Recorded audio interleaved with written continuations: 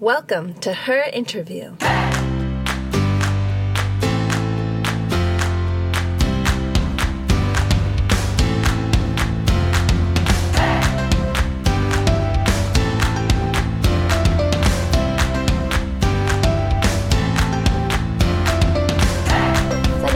สวัสดีคุณผู้ฟังทุกท่านนะคะกลับมาพบกับต่ายแล้วก็รายการ Her Interview อีกครั้งค่ะซึ่งในวันนี้เนี่ยเราได้เดินทางมาสู่เอพิโซดที่18แล้วนะคะคุณผู้ฟังคะช่วงปีที่ผ่านมาเนี่ยเราอาจจะเห็นหน่วยงานภาครัฐแล้วก็องค์กรต่างๆออกมาพูดถึง Social Innovation ออกมาพูดถึง Smart City กันบ่อยขึ้นซึ่งสำนักงานส่งเสริมเศรษฐกิจดิจิทัลหรือที่เราเรียกเขาสั้นๆว่าดิป้าเนี่ยเขาก็เป็นอีกหนึ่งหน่วยงานค่ะคุณผู้ฟังที่กำลังขับเคลื่อนแล้วก็ผลักดันเครือข่ายพัฒนาเมืองให้ไปสู่เมืองอัจฉริยะแล้ววันนี้นี่เองเนี่ยแต่ได้มีโอกาสมานั่งคุยกับผู้เชี่ยวชาญอาวุโสฝ่ายส่งเสริมเมืองอัจฉริยะที่สำนักงานส่งเสริมเศรษฐกิจดิจิทัลค่ะแล้วก็แขกที่แต่จะชวนคุณผู้ฟังมาคุยด้วยในวันนี้เนี่ยเขาจะมาเล่าให้เราฟังเกี่ยวกับแนวคิดการทำงานร่วมกับเครือข่ายพัฒนาเมืองแนวคิดในการทำงานร่วมกับสตาร์ทอัพรวมไปถึงเคสสตั๊ดดี้ต่างๆที่เป็นนวัตกรรมในการแก้ปัญหาโดยใช้หลักจิตวิทยาแล้วก็เศรษฐศาสตร์พฤติกรรมเข้ามาร่วมด้วยนะคะถ้าคุณผู้ฟังพร้อมแล้วเนี่ยตามต่ายมาคุยกับพี่นนท์หรือว่าดร.นนท์อัครประเสริฐกุลผู้เชี่ยวชาญอาวุโสฝ่ายส่งเสริมเมืองอัจฉริยะจากสำนักงานส่งเสริมเศรษฐกิจดิจิทัลค่ะครับสวัสดีครับสวัสดีค่ะพี่นนท์สวัสดีครับเราให้พี่นนท์เล่าให้คุณผู้ฟังฟังหน่อยว่าหน้าที่ของพี่นนท์เนี่ยทำอะไรบ้างครับหน้าที่ของผมเนี่ยก็คือการทำให้ประเทศไทยเนี่ยมีเมืองที่น่าอยู่นะครับเหมาะกับการใช้ชีวิตนะครับส่งผลดีต่อสุขภาพของผู้อยู่อาศัยแล้วก็ทำให้มีการเจริญตัวทางเศรษฐกิจที่ทำให้ความเหลื่อมล้ำของคนในสังคมเนี่ยมันน้อยลงนะครับตรงนี้เนี่ยเราใช้คำสั้นๆเรียกว่าเมืองอัจฉริยะนะครับเพราะเราแปลตรงๆมาจากภาษาอังกฤษคำว่า smart city แต่จริงๆแล้วเนี่ยมันก็อาจจะฟังดูเยอะไปนิดนึงว่าทำไมต้องอัจฉริยะเลยเหรออัจฉริยะนี่คือแบบไหนแบบโคนันหรือเปล่านักสืบจิ๋วหรือว่าอัจฉริยะแบบโดราเอมอนจริงๆแล้วเนี่ยอัจฉริยะเนี่ยเป็นคำนะฮะให้มองว่ามันเป็นคำหนึ่งซึ่งพูดถึงความที่เราสามารถที่จะใช้สิ่งที่เรามีในเชิงเทคโนโลยีนะครับหรือวิธีคิดเนี่ยที่จะมาปรับวิธีการอยู่อาศัยในสภาพของความเป็นเมืองซึ่งเป็นสิ่งที่เราหลีกเลี่ยงไม่ได้ในปัจจุบันเนี่ยให้เกิดความน่าอยู่นะครับแล้วก็เป็นผลดีต่อผู้อยู่อาศัยมากขึ้นเท่านั้นเองหน้าที่ของผมก็คือว่าทำยังไงดีให้เมืองทุกเมืองในประเทศไทยเนี่ยเป็นเมืองอัจฉริยะให้เร็วที่สุดครับอยากให้พี่นนท์เล่าให้คุณผู้ฟังฟังหน่อยว่าสำนักเศรษฐกิจดิจิทัลเนี่ยทำอะไรบ้างมีเป้าหมายอะไรครับสำนักงานส่งเสริมเศรษฐกิจดิจิทัลที่เรียกว่าดีป้าเพราะว่าตัวย่อเพราะมันย่อมาจาก Digital Economy Promotion Agency นะครับก็ DEPA ก็คือเราก็เรียกว่าดีป้าแล้วกันเพราะว่าคำว่าดีมันความหมายมันดีนะครับที่นี่เนี่ยหน้าที่ของเราก็คือว่าเราจะทำยังไงดีเนี่ยให้ประเทศไทยเนี่ยใช้เทคโนโลยีดิจิทัลในการอย่างที่พูดไปแล้วเมื่อกี้หนึ่งก็คือว่าลดความเหลื่อมล้ำทางด้านเศรษฐกิจและสังคมของคนในประเทศไทยนะครับสองเพิ่มมูลค่าทางเศรษฐกิจนะครับแล้วก็ข้อ3เนี่ยทำให้การใช้ชีวิตอยู่เนี่ยมันดีขึ้นไม่ว่าจะเป็นเรื่องของสภาพแวดล้อมเรื่องของสังคมวัฒนธรรมหรือว่าเรื่องของเศรษฐกิจทั้งหมดเนี่ยมันทำได้ที่เราเชื่อว่าดิจิทัลเนี่ยมันเข้ามามีประโยชน์มากๆก็เพราะว่าดิจิทัลเนี่ยมัน1ราคามันถูกลงนะครับ2เนี่ยคนมีความรู้ด้านดิจิทัลเนี่ยมันเยอะขึ้นมากขึ้นนะครับแล้วก็ข้อ3เนี่ยมันเป็นพื้นฐานของการใช้ข้อมูลมาช่วยในการตัดสินใจของเราทำให้เราเนี่ยสามารถตัดสินใจอย่างมีประสิทธิภาพมากขึ้นทั้งหมดเนี่ยมันก็จะกระจายตัวไปเราก็จะมีหน่วยงานในสำนักงานของเราเนี่ยที่ทำเกี่ยวกับเรื่องของกำลังคนทำยังไงให้คนเปลี่ยนแปลงไปให้เป็นคนที่มีศักยภาพในการตัดสินใจที่ดีขึ้นด้วยเทคโนโลยีดิจิทัลนะครับนี่คือจากอาม่าของผมเนี่ยที่แบบใช้สมุดเล่มเล็กๆในการจดว่าแต่ละวันขายของได้เท่าไหร่อาม่าเปลี่ยนใช้ Excel ไหมอาม่าจะได้รู้ว่าวันนี้ขายอะไรได้บ้างตลอด3เดือนที่ผ่านมาเนี่ยอะไรขายได้อะไรขายไม่ได้อาม่าจะได้รู้ว่าทีนี้ของชิ้นนี้อาจจะไม่ต้องเอามาขายแล้วนะเพราะว่าขายแล้วมันไม่ได้กำไรอาม่าจะได้คิดเป็นเชิงข้อมูลเอาข้อมูลเป็นตัวขับเคลื่อนนะฮะไปจนถึงคนที่จบปริญญาตรี4 ปีแล้วเรื่องด้านคอมพิวเตอร์แล้วอยากจะเรียน Deep Tech อยากจะเรียนเรื่องของสมองกลอัจฉริยะนะครับปัญญาประดิษฐ์อันนี้ก็จะเป็นการผลักดันของฝ่ายที่เรียกว่ากำลังคนของดีป้านะครับแล้วก็จะมีฝ่ายอื่นอย่างเช่นฝ่ายการเกษตรอัจฉริยะนะครับทำยังไงดีให้เกษตรกรเนี่ยสามารถคำนวณเรื่องของอุปทานก็คือเรื่องของsupply เรื่องที่ใส่เข้าไปในตลาดให้ตรงกับอุปสงค์เพื่อได้ราคาสินค้าจะได้ไม่ตกหรือว่าการใช้เทคโนโลยีอย่างเช่นตัวโดรนนะครับมาวิ่งเพื่อจะหว่านเมล็ดหรือว่าพ่นยาฆ่าแมลงนะครับหรือว่าทำประโยชน์ให้กับคนในแง่ของการนับจำนวนผลผลิตแทนคน ตรงนี้ก็เป็นสิ่งที่เราพยายามจะช่วยเพราะว่าประเทศไทยเนี่ยรากฐานสำคัญคือเรื่องของการเกษตรอยู่แล้วนะครับจนมาถึงเรื่องของการสนับสนุนวิสาหกิจเบื้องต้นนะครับอย่างเช่นสตาร์ทอัพเนี่ยที่เราพยายามมากเลยเพราะเราเชื่อว่าเทคโนโลยีดิจิทัลมันราคาไม่แพงแล้วคนมีความรู้ดิจิทัลเยอะขึ้นเรื่อยๆเนี่ยมันทำให้โอกาสของการเกิดขึ้นและเติบโตของวิสาหกิจเริ่มต้นที่เป็นสตาร์ทอัพอย่างนี้เนี่ยมันไม่ยากนะครับทำยังไงดีให้เขามีโอกาสในการที่จะทดลองสิ่งที่เขาคิดเนี่ยในวงกว้างขึ้นเพื่อจะรู้ว่าปัญหามันคืออะไรเอามาปรับแก้ได้มากขึ้นทำยังไงให้เขาสามารถที่จะมีต้นทุนมากขึ้นในการที่จะทำให้สิ่งที่เขาคิดออกมาเนี่ยมันสามารถที่จะถูกทำต้นแบบหรือว่าโปรโตไทป์ได้หลายๆครั้งเพื่อจะนำไปทดสอบเช่นเดียวกันหรือว่าถ้าเกิดเขาพร้อมแล้วเนี่ยทำยังไงที่จะพาเขาไปสู่จุดที่เขาต้องการได้โดยที่เราอาจจะเป็นให้ในเรื่องของทุนหรือว่าเรื่องของการสนับสนุนในการประชาสัมพันธ์นะฮะจนถึงฝ่ายผมก็คือฝ่ายเรื่องของสำนักงานส่งเสริมเมืองอัจฉริยะทั้งหมดที่พูดมาทั้งหมดเนี่ยนะครับไม่ว่าจะเป็นเรื่องคนเรื่องการเกษตรก็คือเรื่องวิถีชีวิตเรื่องของระบบเศรษฐกิจจนไปถึงเรื่องของเศรษฐกิจวิสาหกิจเบื้องต้นเนี่ยทั้งหมดเนี่ยมันมาอยู่ใต้ร่มของคำว่า Smart City คำว่าเมืองอัจฉริยะเพราะว่าทั้งหมดนี้มันเป็นองค์ประกอบของการมีชีวิตอยู่ในเมืองที่จะทำให้ผู้อยู่อาศัยเนี่ยมีชีวิตที่ดีขึ้นเรื่อยๆนะครับก็เลยเหมือนกับว่าเป็นเรียกว่าเป็นอีโคซิสเต็มหรือเป็นระบบนิเวศของวิธีการคิดเชิงดิจิทัลซึ่งจะมาผลักดันแล้วก็ขับเคลื่อนการมีชีวิตอยู่ที่ดีขึ้นของคนในประเทศไทย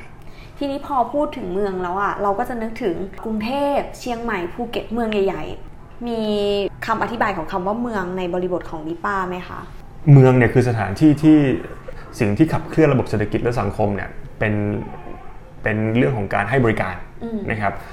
อาจจะมีการผลิตบ้างแต่ว่าไม่ใช่การผลิตเป็นตัวนำเหมือนสังคมการเกษตรนะครับงั้นแล้วลักษณะของเมืองเนี่ยเนื่องจากเอาบริการเป็นตัวนำเนี่ยบริการนี่ไม่ว่าจะเป็นเรื่องของบริการด้านการเงินบริการด้านการให้การซื้อขายสินค้าอุปโภคบริโภคหรือว่าบริการทางด้านเรื่องของสุขภาพเหล่านี้ฮะมันทำให้พื้นที่ที่อยู่ในเมืองเนี่ยมันมีลักษณะที่แตกต่างจากพื้นที่ชนบทอย่างเช่นความหนาแน่นนะครับอย่างเช่นความหลากหลายของคนอย่างเช่นความจำนวนนะครับจำนวนของคนในเมืองแล้วก็สุดท้ายก็คือเรื่องของความซับซ้อนในแง่ของปฏิสัมพันธ์ของคนเหล่านี้ครับมันเป็นสิ่งที่ทำให้เรารู้สึกว่าความเป็นเมืองนี่ซึ่งมันจะมาแทนความเป็นชนบทอันนี้ซึ่งนี้เป็นเทรนด์ของทั้งโลกเนี่ยภายในระยะเวลาไม่เกิน40 ปีเนี่ยนะครับมันทำให้เราต้องกลับมามองแล้วว่าถ้าเราจะพัฒนาโลกนี้ให้มันน่าอยู่ขึ้นเนี่ยนะครับไม่ใช่แค่เมืองไทยเราต้องมาเริ่มที่เมืองเพราะว่าเมืองคืออนาคตของโลกนะครับงั้นดีป้าเนี่ยเราก็มองว่าพื้นที่ไหนก็ตามทีเนี่ยที่มันมีลักษณะประเภทนี้ครับลักษณะที่ก็คือมีความหนาแน่นนะครับมีปริมาณนะครับมีเรื่องของความหลากหลายทางวัฒนธรรมนะครับแล้วก็มีเรื่องของความซับซ้อนในเรื่องของปฏิสัมพันธ์ของคนเนี่ยก็คือความเป็นเมืองละนะครับไม่ว่าจะเป็นจังหวัดหนึ่งที่มีผู้อยู่อาศัยหนาแน่นในอย่างที่ว่าไปหรือว่าเป็นพื้นที่ห้างสรรพสินค้านะครับที่เป็นห้างสินค้าขนาดใหญ่ที่มีลักษณะนี้นะครับหรือว่ามหาวิทยาลัยหรือว่านิคมอุตสาหกรรมนะครับที่มีลักษณะอย่างนี้เราก็คิดว่าเป็นเมืองครับทีนี้ได้ทำงานร่วมกับพาร์ทเนอร์ในประเทศอื่นๆบ้างไหมคะที่เขามีการแบบมีแนวคิดอย่างเงี้ยในการแบบสร้าง Smart City ครับมีครับเราคือ Smart City เนี่ยเราต้องยอมรับว่าเราอาจจะช้ากว่าที่อื่นนะครับอย่างประเทศที่ทำมานานแล้วอย่างญี่ปุ่นนะครับหรือว่าออสเตรียนะครับเอสโตเนียหรือแม้แต่จีนเนี่ยนะครับก็เขาก็พัฒนาไปเยอะละนะครับประเทศที่พัฒนาไม่นานนะครับแต่ว่าทำได้ดีมากๆเลยอย่างเกาหลีเนี่ยนะครับนั่นก็เพราะว่าเขาเนี่ยใช้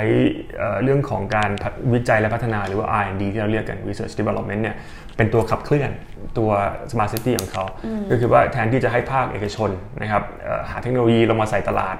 แล้วพอตลาดเริ่มชอบภาครัฐก็ไปสนับสนุนอันนี้เป็นวิธีหนึ่งนะครับหรือว่าวิธีต่อมาคือภาครัฐเป็นคนจัดให้เลยนะครับก็อีกวิธีหนึ่งเป็นคนที่ให้นโยบายก็เป็นอีกแนวหนึ่งแต่ว่าเกาหลีเนี่ยเขาจะจัดตั้งองค์กรนะครับเป็นสำนักงานคล้ายๆกับดีป้านี่แหละขึ้นมาที่เรียกว่า KAIA หรือว่า Korean Agency for Infrastructure Advancement ทำหน้าที่คล้ายๆกับดีป้าแต่ว่าไม่ได้เน้นของการสนับสนุนในเชิงนโยบายแต่ว่าเน้นในเชิงการทำวิจัยและพัฒนานะครับคือการดึงภาคเอกชนเนี่ยเข้ามาทำงานร่วมกับภาครัฐหรือว่าเอกชนหลายๆรายเข้ามาหาวิธีคิดด้วยกันแล้วก็ภาครัฐเนี่ยให้พื้นที่ในการทดสอบถ้าเกิดว่ามันใช้งานได้ภาครัฐก็จะสนับสนุนในการที่จะผลักดันให้มันเคลื่อนไปข้างหน้าต่อไปนะครับโดยที่เขาก็มีหน่วยงานที่เป็นหน่วยงานสถาบันวิจัยเนี่ยอีกเยอะเลยนะครับเรื่องน้ำก็ที่นึงเรื่องอากาศก็ที่นึงเรื่องการขนส่งก็ที่นึงนะครับก็ตัวนี้ก็จะเป็นตัวขับเคลื่อนก็คือใช้ทั้งบนทั้งล่างก็คือทั้งแง่ของภาครัฐนะครับทำ R&D แล้วก็ส่วนที่เป็นสำนักงานวิจัยทั้งหลายเนี่ยทำในเรื่องของการเอาไปทดสอบแล้วก็ให้ดูว่าผลเนี่ยมันเป็น proof of concept หรือว่ามันเป็นสิ่งที่พิสูจน์ได้หรือเปล่าว่ามันสามารถจะนำไปพัฒนาต่อได้ก็เป็นวิธีที่น่าสนใจนะครับซึ่งเราก็เรียนรู้นะครับซึ่งกันและกันกับเรากับหน่วยงานเหล่านี้อยู่ตลอดเวลาเดี๋ยวเราจะมาถามเนาะว่ามี case study ไหนบ้างที่น่าสนใจที่นี้อยากรู้ว่าแนวทางในฐานะที่ดิป้าเนี่ยก็คือหนึ่งในผู้ขับเคลื่อน Startup Ecosystem ในเมืองไทยที่สำคัญมากๆเลยอยากรู้ว่าแนวทางในการทำงานร่วมกับ Startup แล้วก็แนวคิดในการเอานวัตกรรมจาก Startup ไปใช้ในการพัฒนาเมืองยังไงบ้างคะคือ Startup เนี่ยเราจะเข้าใจนะครับว่าลักษณะของเขาก็คือว่าจะขนาดเล็กนะครับซึ่งดีอันนี้ถ้าเกิดว่าใครชอบฟังพอดแคสต์สไตล์นี้ก็จะรู้ว่าสตาร์ทอัพจะต้องทำงานในลักษณะที่เขาเรียกว่า Agile นะครับหรือว่าคนไทยชอบเรียกว่า Agile จริงๆมันอ่านว่า Agile นะAgile เนี่ยก็คือว่าทำงานด้วยความรวดเร็วนะครับคล่องแคล่วว่องไวเพราะว่าองค์กรมีขนาดเล็กนะครับปฏิสัมพันธ์ที่เกิดขึ้นระหว่างคนในองค์กรเนี่ยมันไม่ต้องผ่านงานเอกสารนะครับแล้วก็มีศักยภาพสูงในการที่จะปรับเปลี่ยนวิธีทางการเดินของตัวองค์กรหรือว่าวิธีคิดอย่างรวดเร็วเพราะว่าคนไม่เยอะอันนี้เป็นลักษณะหนึ่งที่เราเห็นในทุกๆสตาร์ทอัพที่เราทำงานด้วยเลยแล้วเราถือว่ามันเป็นจุดขายข้อหนึ่งนะครับทีนี้เขาก็จะมีเรื่องของจุดที่ไม่ขายบ้างก็คือเรื่องของการที่ไม่ค่อยได้มีงบประมาณสูงในการที่จะพัฒนานะครับก็คือทำงานเร็วทำงานโดยใช้ความคิดสร้างสรรค์เป็นตัวขับเคลื่อนแต่ว่าเงินไม่เยอะเราจะช่วยเขายังไงดีนะครับก็คือ1เราก็ช่วยเขาในลักษณะที่ว่าถ้าเราเชื่อว่าถ้าเกิดว่างานที่เขาทำเนี่ยมันจะออกมาสู่ตลาดได้ใช้งานได้จริงๆเนี่ยมันต้องเป็นสิ่งที่ตลาดต้องการนะครับเราก็จะสามารถช่วยเขาได้ในเรื่องของการทำความเข้าใจตลาดจากมุมมองของการวิจัยเชิงคุณภาพคือแทนที่จะให้เขาเนี่ยไปอ่านหนังสือหรือว่าไปทำแบบสอบถามนะครับแล้วก็ข้อมูลที่ได้มาก็เป็นข้อมูลที่มีคุณภาพบ้างไม่มีคุณภาพบ้างเนี่ยเราไปช่วยเขาในลักษณะที่ให้เขาไปได้ใช้ชีวิตอยู่อาศัยกับคนที่เขาอยากจะทำงานให้ในเชิงของการออกแบบผลิตภัณฑ์หรือว่าบริการก็ตามทีแล้วดังนั้นเราก็ไปช่วยเขาต่อในแง่ที่ว่าถ้าเกิดว่าเขาไปเห็นแล้วว่าปัญหาหรือว่าที่เราเรียกว่า pain points ของคนที่เขาต้องการจะออกแบบบริการสินค้าให้คืออะไรเขาจะทำยังไงดีเพื่อจะสร้างแบบแรกหรือ prototype ขึ้นมาเพื่อจะนำไปทดสอบอีกครั้งหนึ่งนะครับว่าแบบแรกที่เขาคิดเนี่ยมันตอบคำถามได้หรือเปล่าอันนี้เป็นขั้นตอนแรกที่เราคิดว่าเราต้องช่วยนะครับทีนี้ไอ้คำว่า prototype เนี่ย proto แปลว่า1 type แปลว่าแบบ prototype แบบแรกเนี่ยมันต้องมีแบบ2แบบ3แบบ4เพราะว่าแบบแรกเราใช้ได้เลยเนี่ยส่วนใหญ่จะเป็นไปได้ยากมากนะฮะเราก็ต้องช่วยเขาต่อในแง่ของการพัฒนานะตัวแบบแรกเนี่ยให้เป็นรูปแบบที่ดีขึ้นนะครับทีนี้สตาร์ทอัพเนี่ยเราก็เข้าใจว่าเนื่องจากว่าต้นทุนน้อยนะครับเขาอาจจะต้องไปพึ่งเรื่องของการใช้เงินจากคนที่มาลงทุนให้อย่างเช่น venture capitalist เรียกว่า VC หรือว่าไปมีหุ้นส่วนกับบริษัทที่ใหญ่ขึ้นซึ่งบางทีก็ทำให้แนวความคิดของเขามันเปลี่ยนไปใช่ไหมสมมติว่าผมทำสตาร์ทอัพอยู่หนึ่งที่เนี่ยผมไม่มีเงินผมไปขอบริษัทใหญ่บอกว่าได้แต่ว่าคุณต้องให้บริษัทใหญ่เป็นผู้ตัดสินใจให้ไอ้ความคิดที่มันอยากจะสร้างสรรค์อะไรเดี๋ยวบางทีมันก็อาจจะถูกทำให้บั่นทอนลงไปจากความคิดของบริษัทที่ใหญ่กว่านะครับดีป้าเราก็ไม่อยากให้เป็นอย่างนั้นเราก็มีหน้าที่ที่จะเอาเรื่องของสิ่งที่เขาต้องการให้ถ้าเกิดในลักษณะนี้คือเรื่องของการว่ามาลงทุนเนี่ยเราก็ช่วยเขาเพื่อที่เขาจะได้กลั่นกรองสิ่งที่เขาอยากทำมาในลักษณะของสิ่งที่มันบริสุทธิ์ไม่ได้ถูกกลไกตลาดเข้ามามีส่วนร่วมตั้งแต่ตอนต้นนะครับเมื่อตลาดคงต้องเข้ามาสักจุดหนึ่งแหละแต่ว่าถ้าเกิดเข้ามาที่จุดตอนต้นเลยเนี่ยความคิดสร้างสรรค์มันจะลดถูกบีบแล้วก็ลดขนาดลงไปนะครับอันนี้คือลักษณะของสตาร์ทอัพนะครับแล้วก็สิ่งที่เราคิดว่าเราควรจะเข้าไปช่วยทีนี้ Smart City เนี่ยอย่างที่คุยตอนแรกว่าเราเป็นเหมือนกับเป็นอัมเบรลล่าเป็นร่มนะฮะไม่ใช่ร่มโพล่มใสนะแต่ร่มเหมือนกับว่าสิ่งที่คือทุกอย่างมันต้องมาอยู่ในเมืองนะฮะคือเรามองรอบตัวเราเนี่ยชี้ทุกอย่างเลยเนี่ยโต๊ะเก้าอี้ลูกโป่งนะหรือว่ามันครึ่งหนึ่งของโลกเนี่ย2นี้มันอยู่ในเมืองหมดเพราะอะไรเพราะว่าเมืองคือขนาดครึ่งหนึ่งของโลกคือที่คนเข้าไปอยู่คือครึ่งหนึ่งของโลกของเมืองทีนี้สิ่งที่สตาร์ทอัพทำเนี่ยถ้ามันจะไปตอบโจทย์เนี่ยส่วนใหญ่จะไปตอบโจทย์เรื่องของเมืองไม่ทั้งหมดนะครับแต่ว่าส่วนใหญ่เพราะอะไรเพราะว่าไอ้ความเป็นเมืองอีกอย่างนึงเนี่ยที่พูดไป4ข้อเมื่อกี้ไอ้ข้อสุดท้ายในเรื่องความซับซ้อนเนี่ยมันจะมาในลักษณะของการใช้ชีวิตคนเมืองแบบบริโภคนิยมเพราะว่าอย่างที่นะฮะเราอยู่ในเมืองเราอยากจะกินน้ำสักแก้วเราไม่ได้ว่าจะไปลำธารไปตักหรือไปน้ำตกไปตักเราต้องไปซื้อน้ำจากเซเว่นแล้วไอ้ความที่เราเป็นคนที่ต้องบริโภคนะแล้วบริโภคว่ามันเป็นสิ่งที่มันเป็นลักษณะของเมืองเนี่ยมันทำให้สิ่งที่สตาร์ทอัพนำมาตอบเนี่ยมันตอบโจทย์ได้เยอะ นะครับเพราะสตาร์ทอัพมันช่วยให้เกิดหนึ่งคือเรื่องของความสะดวกสบายในการบริโภคนะครับสองก็คือว่าบริโภคยังไงแล้วมูลค่าทางเศรษฐกิจที่เสียไปมันลดลงซื้อของได้ถูกลงหรือว่าบางทีนั่งอยู่เฉยๆที่ออฟฟิศก็มีคนเอาข้าวมาส่งให้โดยที่เราไม่ต้องออกไปซื้อเองหรือว่าอะไรเงี้ยแล้วก็3ก็คือว่าบริโภคแล้วเนี่ยมันเป็นมิตรต่อสิ่งแวดล้อมนะครับแล้วก็สุดท้ายคือว่าบริโภคยังไงเนี่ยทำที่เราไม่ต้องไปคิดมากว่าเราจะบริโภคอะไรที่เราเบื่อเหมือนกันนะต้องมานั่งคิดว่าวันนี้จะกินอะไรดีถ้าเกิดว่าเทคเหล่านี้มันมาช่วยเราคิดนะครับเราจะได้เอาสมองที่เรามีเนี่ยไปคิดเรื่องอื่นที่มันสร้างสรรค์มากขึ้นตรงนี้คือสิ่งที่ผมคิดว่ามันแทบจะอัตโนมัติเลยว่าสิ่งที่สตาร์ทอัพทำเนี่ยมันเข้ามาอยู่ในระบบนิเวศของความเป็นเมืองอัจฉริยะทันทีตั้งแต่ต้นนะครับตอนนี้พาร์ทเนอร์ที่เป็นพัฒนาเมืองกับทางดีป้ามีใครบ้างอะคะเยอะเลยครับจริงๆพัฒนาเมืองทั้งหมดเนี่ยก็ทำงานอยู่กับดีป้าอยู่นะครับคือคอนเซ็ปต์หรือว่าแนวทางแนวความคิดของบริษัทพัฒนาเมืองเนี่ยก็คือว่าการที่เอาภาคเอกชนนะครับ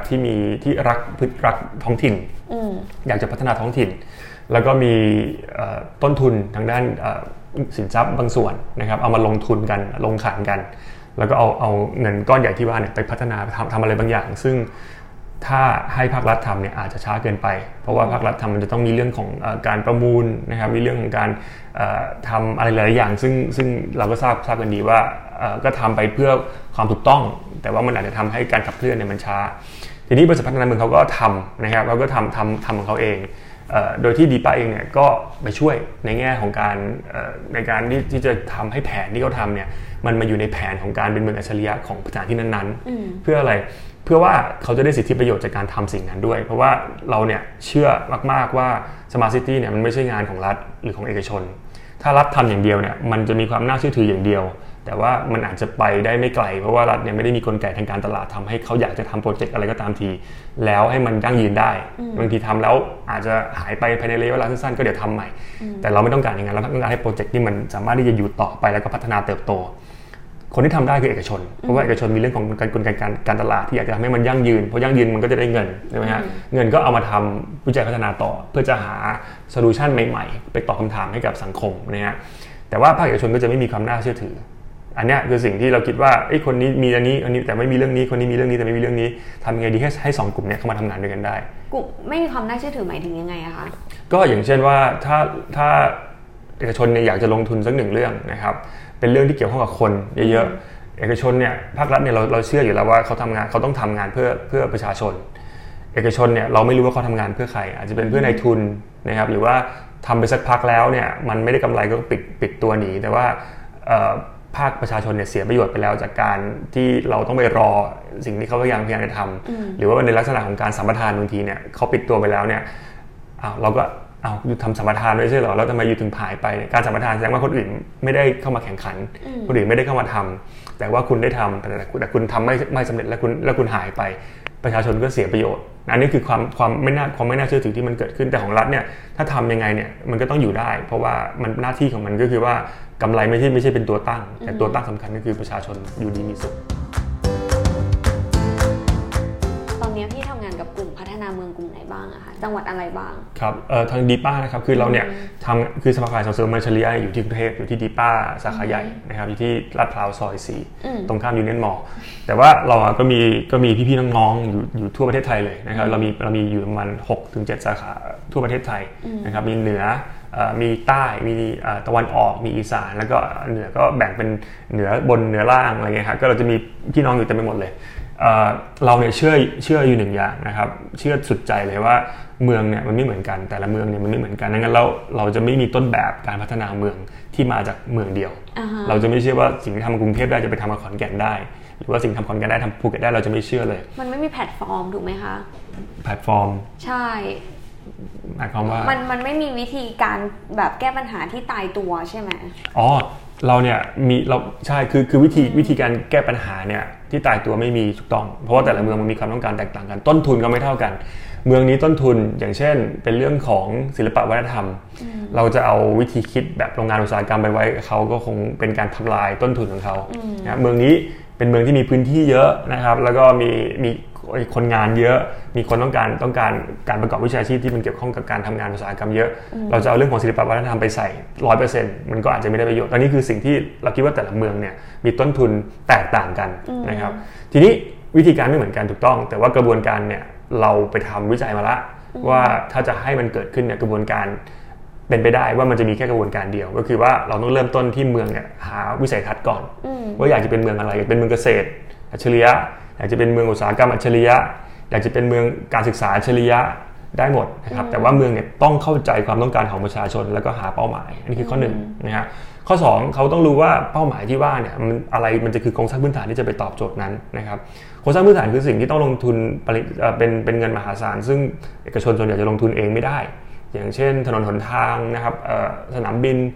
ศูนย์ประชุมเหล่านี้ต้องหาว่าอะไรคือสิ่งที่ไปตอบโจทย์นะครับถ้าเกิดมี2อย่างนี้แล้วเนี่ยเราก็จะเข้าใจสิ่งที่ตามมาก็คือเรื่องของบริการที่จะไปอยู่บนโครงสร้างพื้นฐานเหล่านั้นเพื่อจะมาตอบโจทย์ในวิสัยทัศน์นะครับสุดท้ายแล้วเนี่ยทำยังไงดีเพื่อจะให้บริการที่ว่าเนี่ยมันยั่งยืนนะครับก็อาจจะต้องมีเรื่องของการตั้งบริษัทพัฒนาเมืองหรือว่าการให้เอกชนเนี่ยเข้ามาร่วมทุนเพราะอย่างที่บอกก็คือว่ารัฐเริ่มทำให้ได้เพราะว่ารัฐมีเงินเอกชนเนี่ยอาจจะมาสานต่อให้ได้เพราะเอกชนมีความเมื่อยิ่งโครงการมันอยู่ได้นานเท่าไหร่เอกชนก็มีโอกาสที่จะได้ผลประโยชน์มากเท่านั้นมันคือเอาความต้องการของ2คนนี้มันรวมกันแล้วก็แบ่งสิ่งที่เขาต้องการให้กันและกันแต่ว่ามันดึงเข้ามาทำงานด้วยกันได้ด้วยทุกคนชนะหมดนะครับ4อย่างนะครับสุดท้ายทั้งหมดเนี่ยที่ทำทั้งหมดเนี่ยนะครับมันที่สิ่งที่มันจะได้มาเป็นจำนวนมหาศาลเลยคือสิ่งที่เราเรียกว่าข้อมูลหรือว่า data นะครับพอเรารู้ข้อมูลสักอย่างนึงเนี่ยเราสามารถนำข้อมูลนี้กลับไปพัฒนาระบบให้ดีขึ้น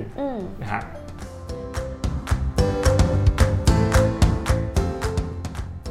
คือหน้าที่ของเราเนี่ยคือการสนับสนุนนะครับเราจะช่วยในเชิงสนับสนุนคือว่าเราจะช่วยทำให้สิ่งที่เขาอยากทำเนี่ยมันเกิดขึ้นได้จริงนะฮะทีนี้ตัวนโยบายเนี่ยเราจะช่วยในลักษณะของการทำให้เขาเห็นภาพนะครับแต่ว่าเรื่องของการตัดสินใจว่าเขาอยากทำอะไรเนี่ยจะเป็นหน้าที่ของเขาเองเพราะอย่างที่บอกคือเขาจะรู้พื้นที่เขาดีที่สุดคนเขาเป็นยังไงนะครับสมมติเรื่องของการทำฐานข้อมูลของเมืองเนี่ยนะครับซึ่งเป็นเรื่องสำคัญมากเนี่ยเขาจะต้องเป็นคนบอกมาเองว่าฐานข้อมูลมันควรจะอยู่ที่เทศบาลหรือว่าควรจะอยู่ที่มหาวิทยาลัยที่เป็นผู้สนับสนุนหลักของเมืองนะครับหรือว่าควรจะใช้ของเอกชนไปเลยเพราะว่าเนี่ยมันเขาเป็นเอกชนดูแลให้เยอะกว่าแล้วก็ให้มาเป็นข้อมูลที่ถูกวิเคราะห์มาแล้วเขาจะนำไปพัฒนาต่อตรงเนี้ย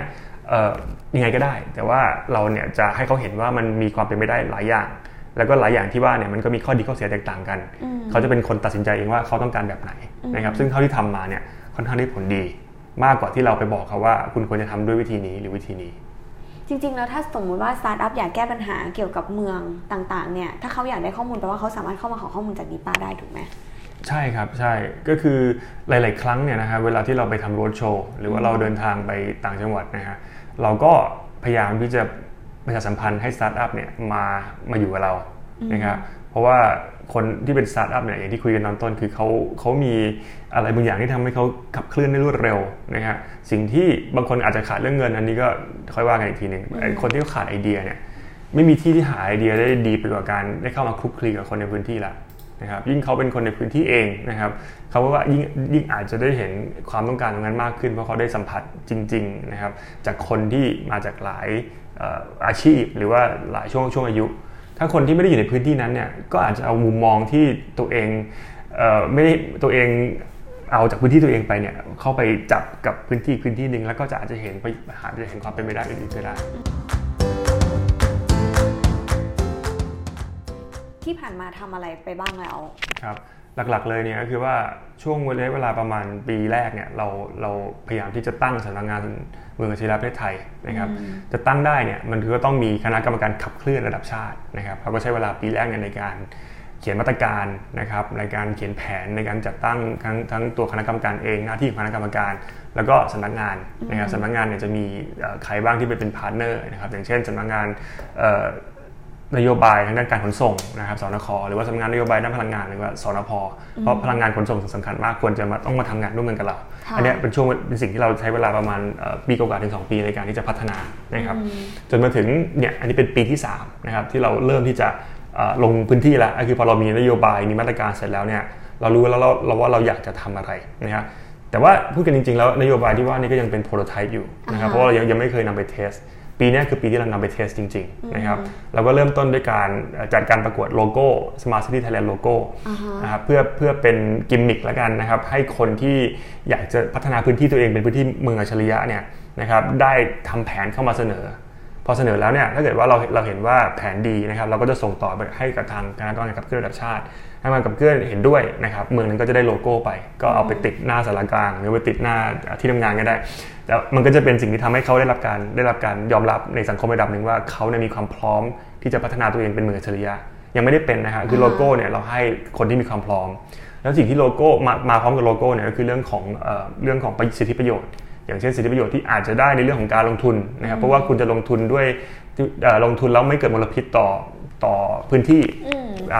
ทาง BOI นะครับหรือว่าส่งเสริมการลงทุนก็จะให้สิทธิประโยชน์เพื่อให้คุณได้ทำสิ่งที่คุณอยากทำและเป็นผลดีต่อสภาพแวดล้อมด้วยนะครับหรือว่าสิ่งที่คุณทำเนี่ยคุณจะต้องใช้ผู้เชี่ยวชาญชาวต่างชาติปกติเนี่ยสมัครวีซ่าเข้ามาเมืองไทยเนี่ยมันยากเหลือเกินนะครับมันยากเป็นต้นของโลกเลยเราก็จะไปดึงสมาร์ทวีซ่ามาให้กับผู้เชี่ยวชาญเหล่านั้นนะครับหรือว่าเรามีเทคโนโลยีใหม่มากนะครับใหม่แบบไม่เคยทำมาก่อนเราต้องการพื้นที่ที่จะทดสอบเราก็สามารถจะไปดึงตัวแซนด์บ็อกซ์หรือว่าพื้นที่ทดสอบเนี่ยนะครับมาให้กับบริการเหล่านั้นได้แล้วก็จะมีสิทธิประโยชน์อื่นอีกที่มาจากกระทรวงอื่นๆนะครับ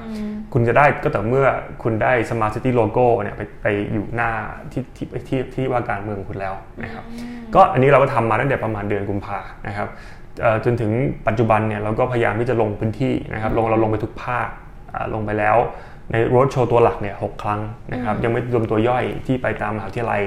หรือว่าไปตามเทศบาลหรือว่าไปคุยเป็นนอกรอบเนี่ยก็หลายครั้งเหมือนกันนะฮะเพื่อที่จะให้มันเกิดความเข้าใจจริงๆว่าทั้ง2 ฝ่ายนะฮะคือ1ว่าเขาเข้าใจว่าเราต้องการทำอะไรและเราจะให้อะไรเป็นสิ่งที่เป็นแรงจูงใจให้กับเขาทำขณะเดียวกันเนี่ยเราก็ต้องการรู้ว่าไอ้โปรโตไทป์ที่เราทำเนี่ยความเป็น Smart City เนี่ยมันมีอะไรที่มันเยอะไปหรือเปล่าใช่ไหมคือตอนที่เราคิดมาเราก็คิดที่มันจะสมบูรณ์แบบแต่มันสมบูรณ์แบบไม่ได้อยู่แล้วมันถึงเรียกว่าโปรโตไทป์ไงเขาจะบอกเราตรงนี้มันเยอะเกินไปนะตรงนี้เขาทำไม่ไหวเราจะได้ไปปรับนะครับให้มันมีความเหมาะสมขึ้นกับสถานการณ์คือ2 ฝ่ายก็ช่วยกันปรับอันนี้เป็นหน้าที่ของปีที่3ของเราเลย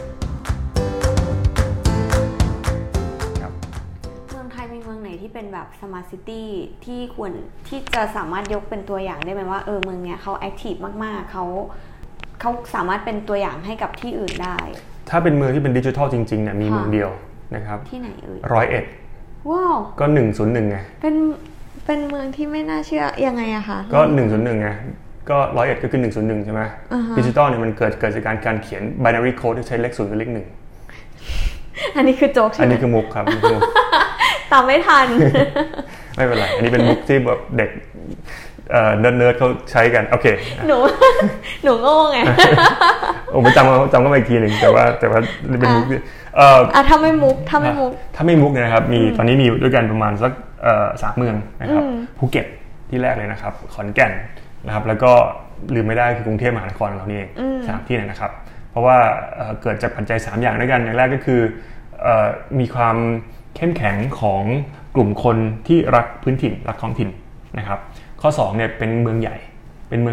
ไม่ว่าจะเป็นด้านเศรษฐกิจหรือว่าอย่างขอนแก่นเนี่ยมันก็เป็นเมืองสำคัญเป็นหน้าด่านของลุ่มแม่น้ำโขงเลยนะครับแล้วก็สุดท้ายเนี่ยก็คือ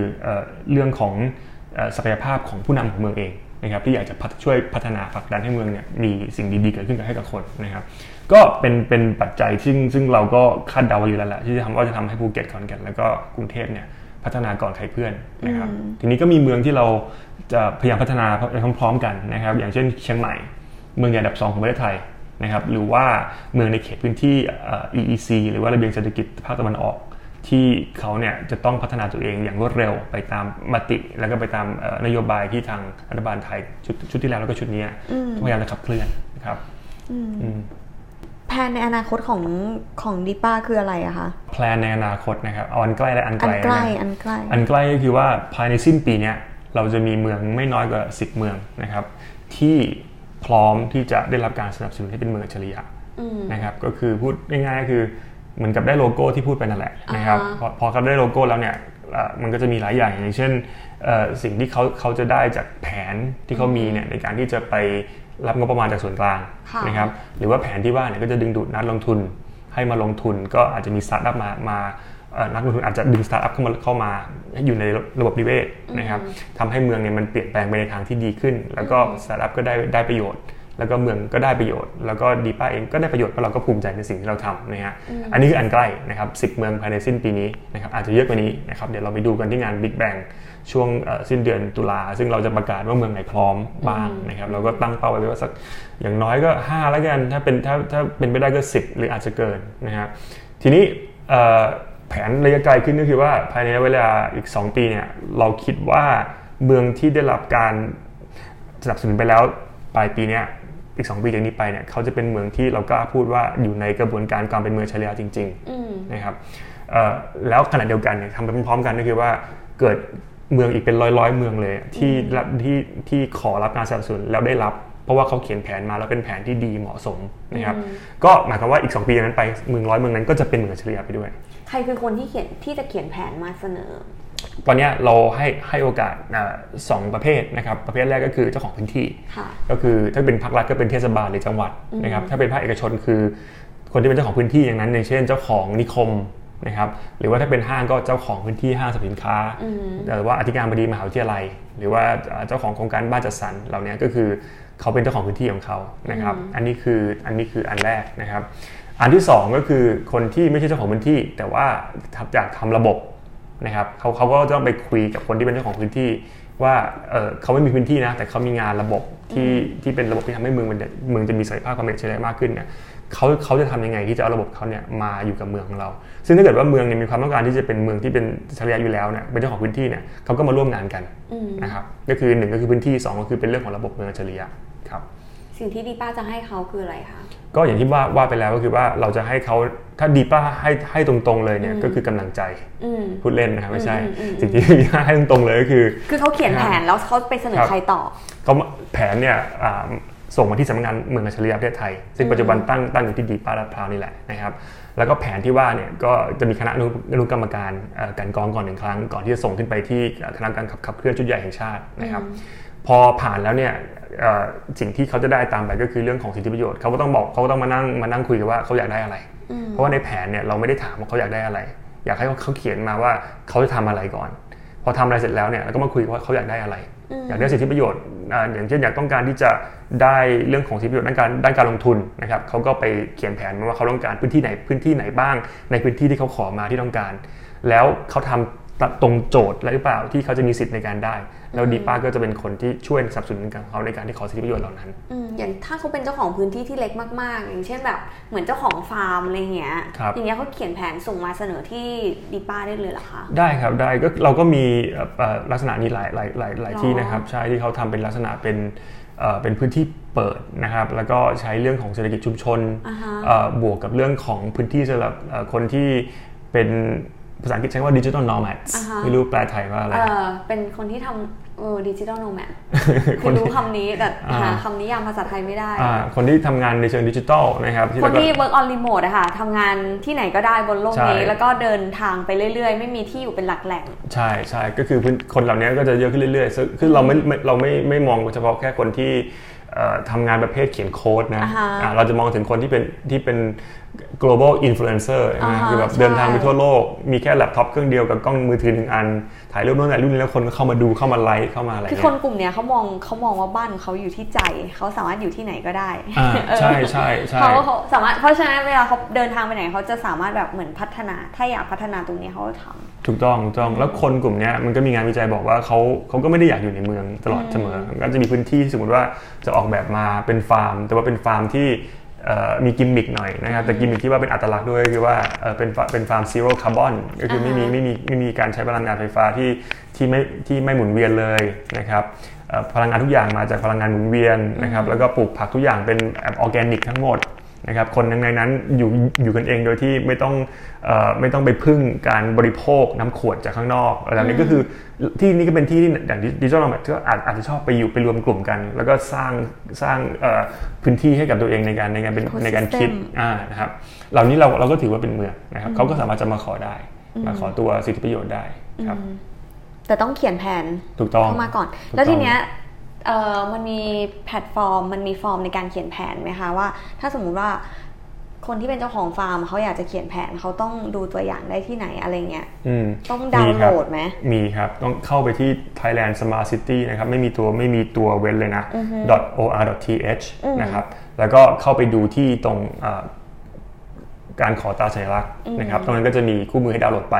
คู่มือก็มีหลายเล่มนะครับเป็นเล่มที่เล่มหลักเลยก็จะประมาณไม่เยอะนะครับก็อ่านสนุกสัก2 ชั่วโมงก็หมดแล้วประมาณ99 หน้าอันนี้ขู่นิดนึงนะฮะไม่คือที่มันเยอะนี่คือเราทำให้มันละเอียดนะฮะละเอียดก็คือจะได้รู้ไงว่าที่ผมพูดมาทั้งหมดเนี่ยอยู่ในเล่มนี้หมดเลยถ้าเกิดว่าใครชอบฟังก็ฟังผมพูดเอาถ้าเกิดใครไม่ชอบฟังก็อาจจะค่อยๆอ่านเอาก็ได้เพราะว่ามันก็อ่านไปเรื่อยๆเพราะว่าเราก็ตั้งใจทำกันมากเล่มนี้นะครับเป็นปรับปรุงกันมาหลายรอบแล้วเพื่อให้มันเหมาะกับการใช้งานของผู้นำมาใช้จริงๆอยากรู้ว่าความต้องการส่วนใหญ่ของคนในประเทศนี้เขาต้องการอะไรในการพัฒนาเมืองครับ3 อย่างนะครับอย่างแรกเลยเขาต้องการที่จะมีอากาศดีๆไว้หายใจ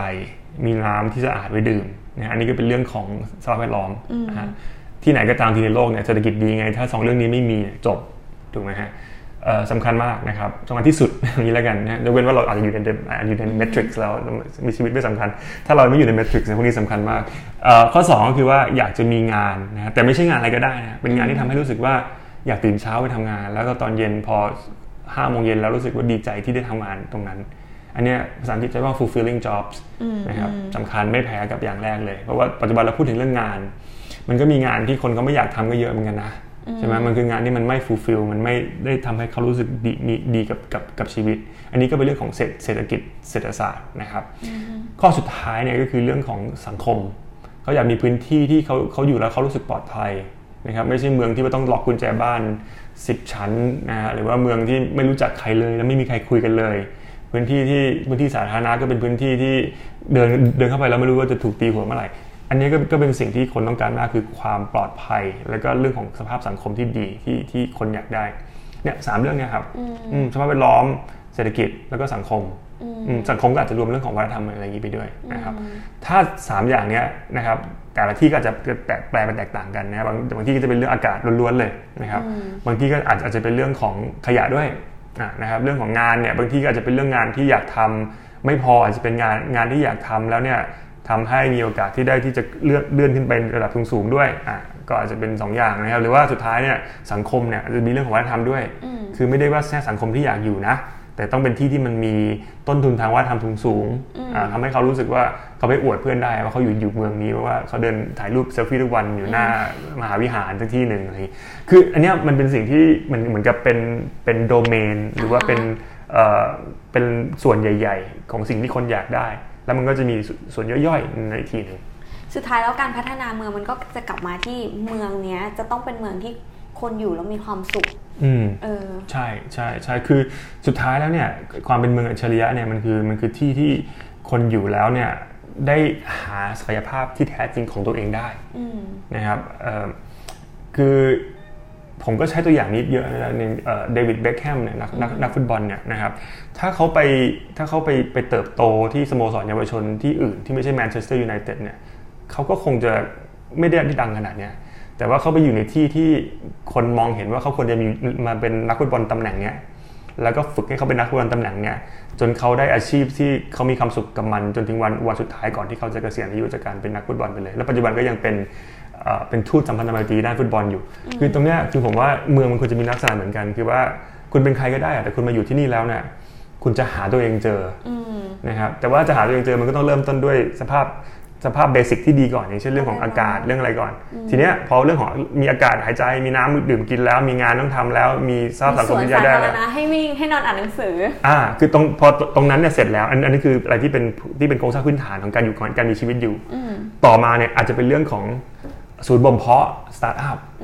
อันนี้ก็เป็นที่2แล้วนะครับหรือว่าเป็นมหาวิทยาลัย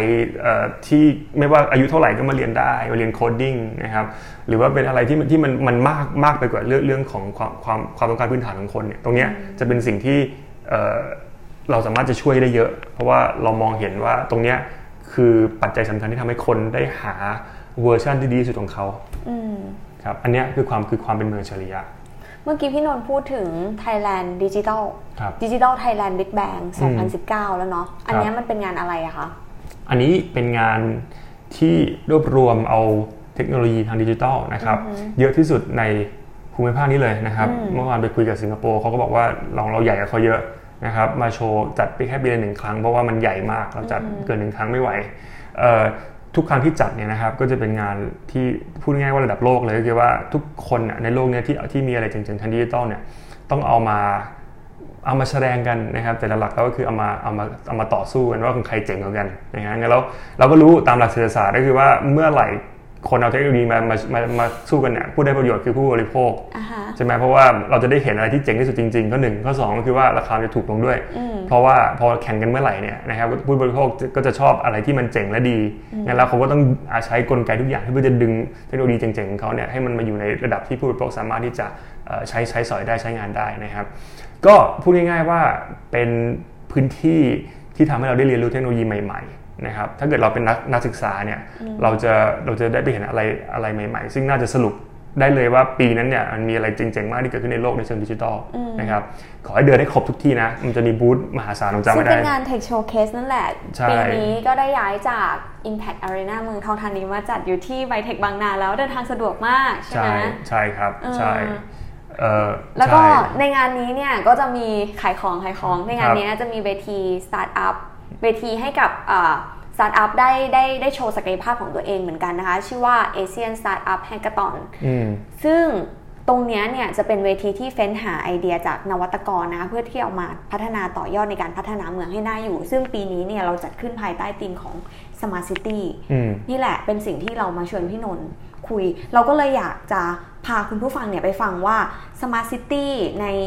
ในวิธีคิดของดิป้าที่อยากจะเห็นไอเดียที่เกิดขึ้นในงานนี้จากแฮกเกอร์ตอนนี้เป็นไปในรูปแบบไหนไอเดียควรจะเป็นยังไงบ้างครับอันนี้ผมก็ตื่นเต้นมากเหมือนกันเพราะว่าจัดแฮกเกอร์ตอนมาบ่อยเหมือนกันแต่ว่าไม่เคยจัดแฮกเกอร์ตอนในลักษณะที่จะได้ไปคลุกคลีกับสตาร์ทอัพนะครับเรียกว่าคนที่มีไอเดียจริงๆทีนี้สิ่งที่ผมพูดมาตลอดวันนี้นะครับที่คุยกันมากับคุณตายเนี่ยผมไม่ได้พูดเลย1 เรื่องก็คือเรื่องของเทคโนโลยีกับ Smart City นะครับจริงๆตั้งใจจะไม่พูดเพราะว่าไม่อยากจะให้ผู้ฟังเนี่ยรู้สึกว่าจะเป็น Smart City ได้มันต้องเทคโนโลยีจ๋าอันนี้คือสิ่งที่เราพยายามที่จะไม่เน้นเพราะว่ามันไม่จริงนะครับข้อ1เลยเนี่ยเทคโนโลยีเนี่ยมันทุกอย่างที่มันเป็นการอำนวยความสะดวกให้กับคนเนี่ยคือเทคโนโลยีหมดนะครับกังหันปั่นน้ำนะครับที่ใช้กันแถวแม่แจ่มของเชียงใหม่นะครับเขาบอกว่ามีกำลังลมสูงก็แทนที่จะใช้ไฟฟ้าก็ใช้ลมแล้วก็ใช้ลมเป็นกังหันวิทย์น้ำนั่นก็คือเทคโนโลยีเหมือนกันนะครับไม่มีดิจิทัลถามว่าดีกว่าดิจิทัลด้วยหรือเปล่าใช่เพราะว่าเขาไม่ได้ใช้พลังงานเลยดีกว่าอีกอันนี้ก็คือเทคโนโลยีเหมือนกันคือไม่จำเป็นว่าเทคโนโลยีต้องเป็นดิจิทัลนะครับเทคโนโลยีคือสิ่งที่ทำให้คนมีความสะดวกสบายในชีวิตมากขึ้นดิจิทัลเนี่ยคือ subsetก็คือสิ่งที่มันขยายคำว่าเทคโนโลยีทีหนึ่งครับคือจริงๆแล้วเราจะบอกว่าวันที่เรามาคุยกับพี่นนท์วันนี้เพราะเมื่อ 2-3 วันที่ผ่านมาเราได้มีโอกาสได้คุยกับพี่นนท์แล้วเราก็มีความเห็นตรงกันว่าSmart City ไม่ควรจะเป็นเทคโนโลยีอย่างเดียวที่มาแก้ปัญหาแต่มันควรจะเป็นการนำเอาความครีเอทีฟมาร่วมกับเทคโนโลยีแล้วก็สร้างนวัตกรรมหรือว่าอะไรก็ตามที่มันเป็นโซลูชันในการแก้ปัญหาให้คนที่อยู่ในเมืองนั้นมีความสุขมากขึ้นอยากให้พี่นนท์ช่วยเล่าเคสสตั๊ดดี้จากประเทศต่างๆให้ฟังหน่อยเริ่มตั้งแต่เคสสตั๊ดดี้ที่รู้สึกว่าSmart City นั้นเมืองนั้น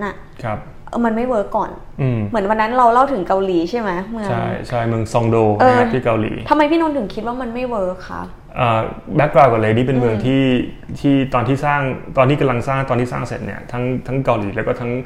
ทุกสายตาในโลกเลยมองว่านี่จะเป็นต้นแบบของเมืองอัจฉริยะทีนี้ปัญหามันก็คือว่ามันอัจฉริยะมากนะครับมันมีกล้องวงจรปิดอยู่ทุกที่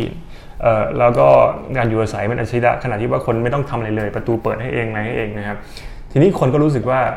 ลองจินตนาการว่าเราไปอยู่ในพื้นที่ที่เราไปไหนก็ตามทีเนี่ยมันมีกล้องส่องเราอยู่ตลอดเวลาไปไหนก็ตามทีประตูเปิดให้เราเองไปไหนก็ตามทีจะซื้อของอะไรเราไม่ต้องควักเงินเลยเขารู้แล้วเพราะว่ากล้องมันจำหน้าเราได้เราจะรู้สึกเหมือนกับเราไม่มีความเป็นส่วนตัวเลยนะจริงๆเทคโนโลยีเนี่ยมันมาช่วยชีวิตคนในแง่ของการที่ทำให้เราได้ Data มากขึ้นแต่พอ Data เยอะไปมันก็ทำให้คนที่อยู่ในสภาพแวดล้อมนั้นรู้สึกไม่ปลอดภัยมันก็เลยทำให้เมืองเนี้ยแบบด้วยความที่มันมีเทคโนโลยีเข้ามาเชื่อมโยงกับชีวิตผู้คน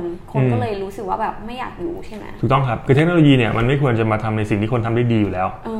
อย่างเช่นวันก่อนผ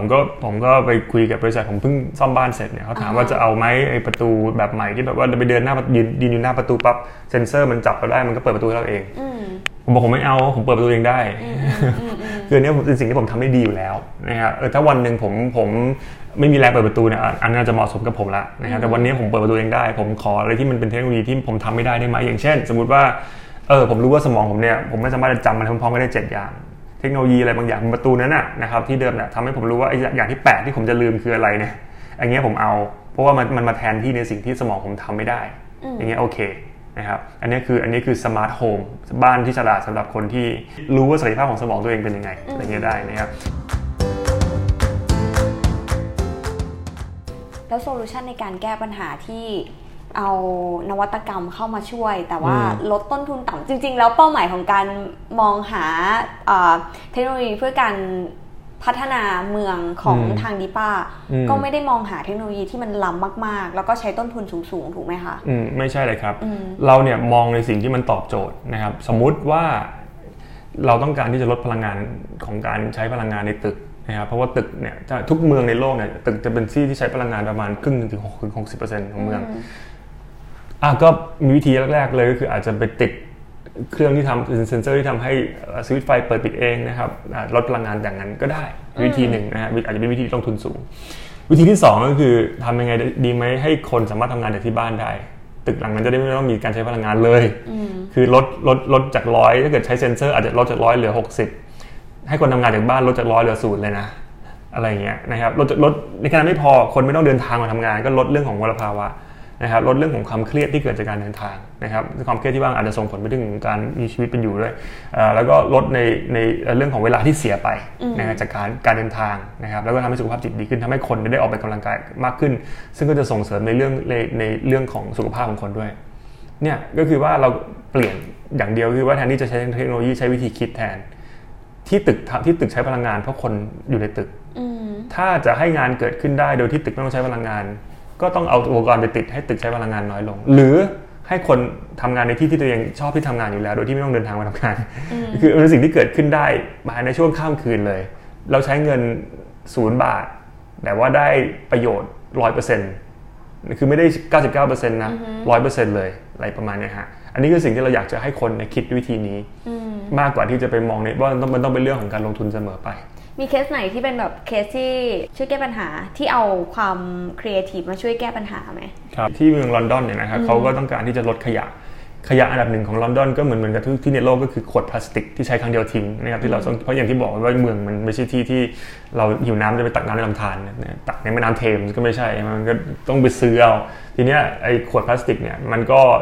ก็เฉลี่ย1คน1ขวดต่อวันนะครับแล้วก็เกินกว่านั้นก็มีอาจจะ 1.4 แล้วถ้าเกิดว่าเมืองนึงมีคน10 ล้านคนก็10 ล้านขวดซึ่งต้องมีการกำจัดทีนี้มันก็วิธีกำจัดก็ง่ายนะครับก็คือก็ตั้งโรงงานกำจัดขยะขึ้นมานะครับแบบให้ตั้งเป้าให้ได้ว่า2 ตันต่อวันแล้วก็ขวดเหล่านี้ไปกำจัดก็เป็นวิธีหนึ่งนะครับต้นทุนก็อาจจะสูงหน่อยวิธีที่ดีกว่าที่ผมคิดว่าดีกว่าก็คือไปตัดไฟในต้นลมก็คือว่าทำยังไงดีให้คนไม่อยากจะมาใช้ขวดน้ำพลาสติกนะครับก็ต้องมีการให้บริการน้ำดื่มโดยที่คนเนี่ยไม่ต้องไปซื้อใช่ไหมถ้าเกิดคนไม่ต้องไปซื้อคนเอาแก้วตัวเองมารินน้ำเองเนี่ยมันก็จะไม่มีการซื้อน้ำพลาสติกซื้อขวดพลาสติกนะครับทีนี้ปัญหาก็คือว่าถ้าจะคิดแบบโอเคจะให้มีจุดบริการน้ำใช่ไหมให้คนจะได้ไม่ซื้อน้ำพลาสติกก็ต้องตั้งจุดบริการน้ำคือตั้งก๊อกน้ำสาธารณะให้คนมากดแล้วก็กินทีนี้จุดหนึ่งมันก็มีราคาจะให้ทั้งคนทั้งเมืองใช้ได้ก็ต้องสมมติว่ามีสัก10,000 จุดอย่างเงี้ยนะครับจุดหนึ่ง400,000ก็ดีไม่ดีไปติดก๊อกน้ำเนี่ยมันดีไม่ดีไปทำโรงงานขยะถูกกว่าด้วยซ้ำไปนะฮะเพราะว่ามันเป็นโซลูชันของคนที่มีเงินไปทีนี้ถ้าเราไม่มีเงินเลยเรามีเงิน0 บาทจะทำยังไงดีให้สามารถลดขยะได้ปริมาณเท่ากับการที่ใช้เงินประมาณ400 ล้านบาทนะครับเขาก็ไปคิดกันที่ลอนดอนก็บอกว่าเอางี้แล้วกันเราเอาผลลัพธ์ไปที่ตั้งผลลัพธ์คือต้องการให้คนไม่ใช้ขวดพลาสติกเพราะว่ามีน้ำกินไม่ว่าจะเดินไปที่ไหนจุดไหนในเมืองลอนดอนที่มันมีน้ำให้กินฟรีๆเขาก็คุยมามันก็มีนะจุดนั้นเนี่ยมันเรียกว่าร้านอาหารคือร้านอาหารลอนดอนเต็มไปหมดเลยนะครับแล้วที่เหล่านี้มันต้องมีน้ำสะอาดอยู่แล้วเพราะว่ามันเป็นร้านอาหารถูกไหมทำยังไงดีให้ร้านอาหารเหล่านี้เขาเปิดให้คนเนี่ยเดินเข้ามาเติมน้ำเติมเท่าไหร่ก็ได้เติมกี่ครั้งก็ได้นะครับ เพราะเกิดว่าถ้าเป็นอย่างนั้นได้จริงๆเนี่ยมันได้ผลดีกว่าอีกนะเพราะว่าร้านอาหารมันยังไงก็เยอะกว่าจำนวนจุดที่จะไปติดจุดให้กดน้ำอยู่แล้วนะครับแล้วถ้าเกิดว่าร้านอาหารในเมืองเนี่ยเข้ามาร่วมโครงการนี้นะครับเขาก็จะได้สิทธิประโยชน์อย่างเช่นถ้าเกิดว่ามีคนเติมน้ำให้บริการเติมน้ำครบ100 คนต่อวันเนี่ยร้านนั้นอาจจะได้สิทธิประโยชน์ต่างๆจากเมืองอย่างเช่นให้เป็นร้านอาหารตัวอย่างนะครับให้สิทธิประโยชน์ด้านภาษีหรือว่าให้สิทธิประโยชน์ด้านอื่นที่ร้านนั้นต้องการนะครับก็ทำให้ร้านอาหารเหล่านี้อยากจะมาร่วมโครงการขึ้นเรื่อยๆนะครับแล้วร้านอาหารเองก็ได้ประโยชน์เพราะว่าอยู่ๆเนี่ยมีคนเดินเข้ามาขอน้ำเนี่ยร้านไม่ได้เสียอะไรเลยเพราะน้ำนี่มูลค่ามันต่ำมากถูกไหมครับแต่ว่าสิ่งที่เขาได้คือคนได้มาเห็นบรรยากาศในร้านบางทีอาจจะอยากกลับมากินหรืออาจจะกินเลยก็ได้ก็เป็นการโปรโมทร้านไปในตัวนะครับพอร้านนึงทำแล้วเนี่ยอีกร้านนึงก็เห็นได้ประโยชน์นี่ก็ทำบ้างจนถึงจุดนึงเนี่ยแทบจะว่าถ้าเกิดคุณเอากระป๋องน้ำมาเองคุณแทบจะเติมน้ำที่ไหนก็ได้ฟรีนะครับแล้วก็คุณก็ได้เห็นร้านอาหารใหม่ๆที่คุณไม่เคยเข้าไปแล้วก็เมืองก็ไม่ได้เสียเงินเลยนะครับคนก็ได้เติมน้ำได้กินน้ำอันนี้มาตรการนี้มาจากรัฐต้องการที่จะให้เมืองมีการพัฒนาโดยที่บอกโจทย์กับเมืองว่าไม่มีเงินให้ช่วยคิดหน่อยว่าถ้าไม่มีเงินจะทำยังไงดีแล้วถ้าในเวอย่างสตาร์ทอัพที่ค่อยๆพัฒนาค่อยๆเป็นค่อยไปเนี่ยเราจะทำยังไงได้บ้างคะเราอาจจะแบบสร้างแพลตฟอร์มขึ้นมาเพื่อที่จะให้คนได้เห็นว่ามีบริการนี้ที่สามารถเช็คได้ว่าร้านค้าไหนที่ให้บริการแบบนี้ได้บ้างถูกต้องอย่างนี้ใช่ไหมอันนี้คือแนวทางนะเป็นไกด์ถ้าสมมติว่าใครที่กำลังแบบหาไอเดียเพื่อที่จะมาแข่งแฮกเกอร์ธอนในงานนี้เรามีไอเดียอื่นอีกไหมคะที่สนุกคือสุดท้ายแล้วเนี่ยนะครับถ้าได้เทคช่วยมันก็จะดีเพราะอย่างคือไอเดียที่ว่าไปเมื่อกี้จริงๆไม่ต้องมีเทคเลยก็ได้นะครับก็คือถึงจุดจริงแล้วเนี่ยทางภาครัฐของเมืองทำให้ตัวสิทธิประโยชน์มันน่าสนใจจริงๆขนาดที่ว่าอยู่ต้องเป็นคนที่ไม่ฉลาดจริงๆถึงจะไม่ร่วมโครงการนี้คือเห็นร้านอาหารแบบเดินเข้าไปเลย99.99%เขาให้คุณเติมน้ำแน่ๆเขาเป็นส่วนหนึ่งของโครงการนี้แน่ๆจุดนั้นเนี่ยก็จะอาจจะไม่ต้องมีเทคเลยก็ได้นะครับแต่ว่ามันก็อาจจะมีในเรื่องของการตรวจสอบอย่างเช่นว่าเทคอาจจะมาช่วยในการตรวจสอบคุณภาพน้ำนะครับก็คือร้านอาหารที่จะให้น้ำเนี่ยอาจจะต้องมีเซ็นเซอร์ตัวหนึ่งที่เทคออกแบบมาให้ไปติดที่ก๊อกว่าคุณภาพน้ำของคุณเนี่ยมันอยู่ในระดับที่ดีที่ให้กับสาธารณะได้หรือเปล่าถ้าไม่ดีเมื่อไหร่ปั๊บเนี่ยไม่ได้ว่าจับอะไรนะไม่ดีเมื่อไหร่ปั๊บเนี่ยเซ็นเซอร์มันวัดสารตะกั่วได้เกินปริมาณที่รับได้เนี่ยก็รัฐก็ส่งคนไปบริการนะฮะก็คือทุกคนก็จะได้ประโยชน์หมดอันนี้คือเอาเทคมาจับมาช่วยให้บริการตรงนี้มันดีขึ้นแล้วคนได้เชื่อถือมากขึ้นแล้วก็ใช้งานกันแพร่หลายมากขึ้นนะครับตัวอย่างนี้เป็นตัวอย่างที่ผมชอบนะครับทีนี้ตัวอย่างที่ชอบพอๆกันก็เลยก็คือตัวอย่างอย่างเช่นเรื่องของเมืองนึงที่เบลเยียมนะครับเขาต้องการจะวัดเรื่องของคุณภาพอากาศทีนี้คุณภาพอากาศของเขาก็จะวัดไม่เหมือนกับเมืองไทยเพราะว่าเขาเป็นเมืองหนาวแล้วก็คุณภาพอากาศเขาเนี่ยจะวัดในลักษณะของความสูงจากพื้นดินมากกว่าเรื่องของความกว้างจากพื้นข้างล่างนะครับทีนี้เขาต้องวัดในแนวสูงเพราะว่าเรื่องของความกดอากาศไม่เท่ากันอย่างนั้นแล้วการกระจายตัวของมลภาวะเนี่ยมันจะกระจายในแนวตั้งมากกว่าแนวนอนเขาก็เลยต้องการที่จะหาเซ็นเซอร์เนี่ยไปติดไว้ที่ตำแหน่งที่มันสูงจากพื้นดินทีนี้ก็ต้องตั้งเสาเนี่ยเสาแบบมันตั้งแบบเสาโทรคมนาคมก็ต้องใช้เงินลงทุนมหาศาลเนี่ยตั้งได้นะครับเขาก็มองจะทำยังไงดีติดเซ็นเซอร์พวกนี้อันนี้แล้วกันมันก็มีตึกสูงๆอยู่ไม่ใช่หรอก็เอาไปติดในระเบียงบ้านคนไม่ได้หรอมันก็เหมือนตั้งเสาทีนี้คนก็บอกไม่เอาอยู่ๆให้เอาเรามาติดในห้องไม่เอาด้วยหรอกมาติดระเบียงอีกต่างหากนี่แอบดูเราอยู่หรือเปล่าไม่รู้เขาก็มองว่าโอเคถ้าเอาไปติดในระเบียงบ้านได้เนี่ยจะไม่ต้องตั้งเสาจะลดมูลค่าไปได้ลดมูลค่าโครงการไปได้เป็น10 ล้าน100 ล้านเลยทีนี้เนี่ยจะทำยังไงดีให้คนอยากจะเอาไปติดเขาก็เลยไปออกแบบเซ็นเซอร์เนี่ยให้เป็นกระถางต้นไม้นะครับเพื่อว่ากระถางต้นไม้ที่บ้านเนี่ยก็ใช้ไฟฟ้าต่ำมากนะครับจากพลังงานแสงอาทิตย์นะครับแล้วก็ให้คนไปปลูกต้นไม้ในกระถางบางทีก็ปลูกให้เลยแล้วก็ให้คนแล้วก็ยืนแจกเราก็บอกว่ามันเป็นกระถางต้นไม้อัจฉริยะนะครับมันโน้นอย่างนี้ได้คนก็อยากเอาไปติดก็เอาไปติดแล้วก็เอาไปไว้ที่ระเบียงบ้านตัวเองระเบียงบ้านมันก็จะติดอยู่กับสภาพอากาศภายนอกมันก็จะสามารถที่จะวัดตัวคุณภาพของอากาศได้แล้วก็ส่งข้อมูลกลับมาที่ศูนย์ข้อมูลว่าคุณภาพอากาศเนี่ยตำแหน่งไหนของความสูงเนี่ยมันเป็นยังไงโดยที่ไม่ต้องตั้งเสา1นะครับ2แล้วก็ไม่ได้ติดเซ็นเซอร์ให้คนรู้สึกกังวลใจว่าเอาอะไรมาติดมันคือสิ่งที่คนยินดีที่จะเอาไปอยู่ในบ้านตัวเองเชื่อไปอยู่ในบ้านตัวเองเพราะว่ามันเป็นความสุขของเขาครับอันนี้ก็เป็นอีกตัวอย่างหนึ่งซึ่งใช้งบประมาณต่ำมากนะครับแล้วก็ได้ผลที่แบบว่าวัดได้เป็นตัวเลขของประโยชน์ที่ได้จากกิจกรรมนี้ก็คือว่าเมื่อไหร่ที่คุณภาพของอากาศมันต่ำเนี่ย นะครับทางภาครัฐเนี่ยสามารถจะส่งข้อมูลไปที่คนทั้งหมดในชุมชนได้ว่าให้ปิดหน้าต่างหรือว่าให้ใส่หน้ากากนะครับหรือว่าให้หนีจากที่ตรงนั้นได้โดยที่ต้นทุนเนี่ยอย่างที่บอกต่ำมากเพราะว่ามันมีแค่ค่าเซ็นเซอร์ที่อยู่ในถังต้นไม้นั่นเองนะครับมีอีกสักตัวอย่างไหมคะมีครับอีกตัวอย่างนึงก็คือเรื่องของนี่ละกันครับรถแทรมนะครับที่เมืองจูโจวมณฑลฮูหนานของประเทศจีนเขาก็อยากมณฑลฮูหนานเขาก็อยากจะมีระบบขนส่งมวลชนนะครับแต่ว่ารถไฟใต้ดินก็แพงรถไฟบนดินก็แพงรถไฟที่มันอยู่บนรางแต่รางบนดินก็แพงคือตอนนี้ทุกอย่างแพงหมดเลยเพราะว่ามันต้องไปก่อสร้างนะครับปัญหาของเขาคือรถติดปะคะปัญหาของเขาคือ1รถติดใช่แล้วก็2รถติดเพราะอะไรเพราะว่าคนใช้รถยนต์ส่วนตัวเยอะเพราะอะไรเพราะว่าไม่มีระบบขนส่งมวลชนที่